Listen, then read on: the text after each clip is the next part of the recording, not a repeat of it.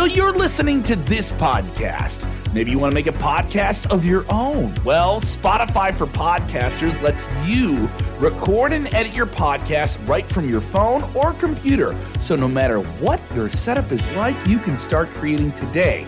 Then you can distribute your podcast direct to Spotify. Everywhere else podcasts are heard as well. Video podcasts are also available on Spotify.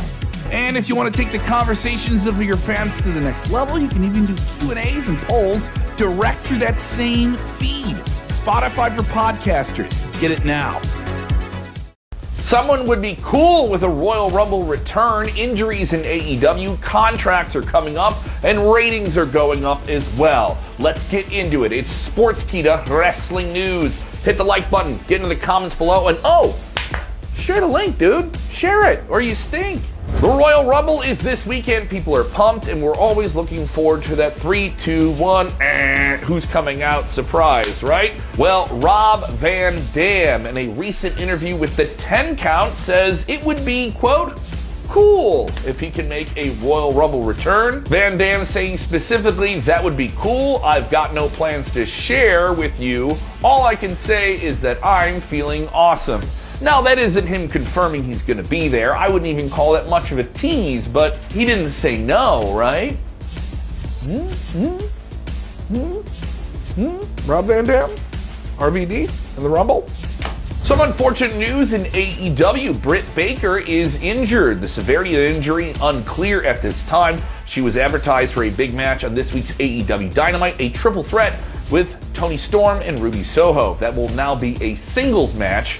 We'll find out more about her condition as the week goes on. The Raw 30th Anniversary special episode this week was jam-packed with legends, a big segment with The Bloodline and Sami Zayn, and a return by Brock Lesnar. Oh, and The Undertaker, all that fun stuff. Well, how did it do in the ratings? Well, it did really, really well. It was the most watched episode of Monday Night Raw in over 2 years. The most watched episode of Monday Night Raw since February 2020. That's before the pandemic. Remember then? Yeah, all the way back there.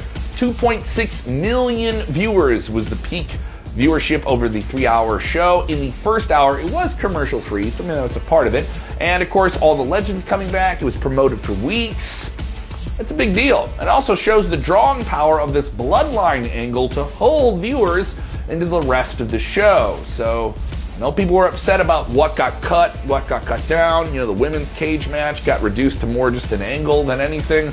But 2.6 million viewers. That's a big audience in wrestling right now. That's a big audience for any cable TV show. Oh, the constant war over TV-ready contracted wrestling talent. Brian Cage, yes, the Swolverine of AEW, 1/3 of the ROH Trios champions at the moment. Well, what's going on with him? He was optioned for 1 more year on his contract last year, something that reportedly he was surprised about because he wasn't being used much on television at that moment. And he's been featured sporadically, even though he's in the Ring of Honor bracket of AEW, on television, since some Ring of Honor guys are featured here and there, mostly on AEW Dark or Elevation, not so much on Dynamite or Rampage. So what's going on with him? He's a big name talent, gotta look, certainly passes that old airport test. You see him, you know that guy does something special. Well, Brian Cage's contract, reportedly from the Wrestling Observer, is coming up soon. Does that mean he jumps to WWE? Does that mean he re-signs with AEW? We just don't know right now. John Morrison has unfinished business in WWE. Now, this is no allusion to him making a big splashy return in WWE. It's just that Morrison would want to do it. Yes, he's one of the many names released during the pandemic times of WWE, which were unfortunate. And in an interview with Chris Van Vliet, he said he has a desire to go back. I have a ton of unfinished business. Unfinished business with my frenemy, The Miz, and a ton of people on the roster. It would be great to go back to WWE. It would be great to go to any of one of those rosters because there is a ton of unfinished business, a ton of new matchups, and mostly because I like wrestling.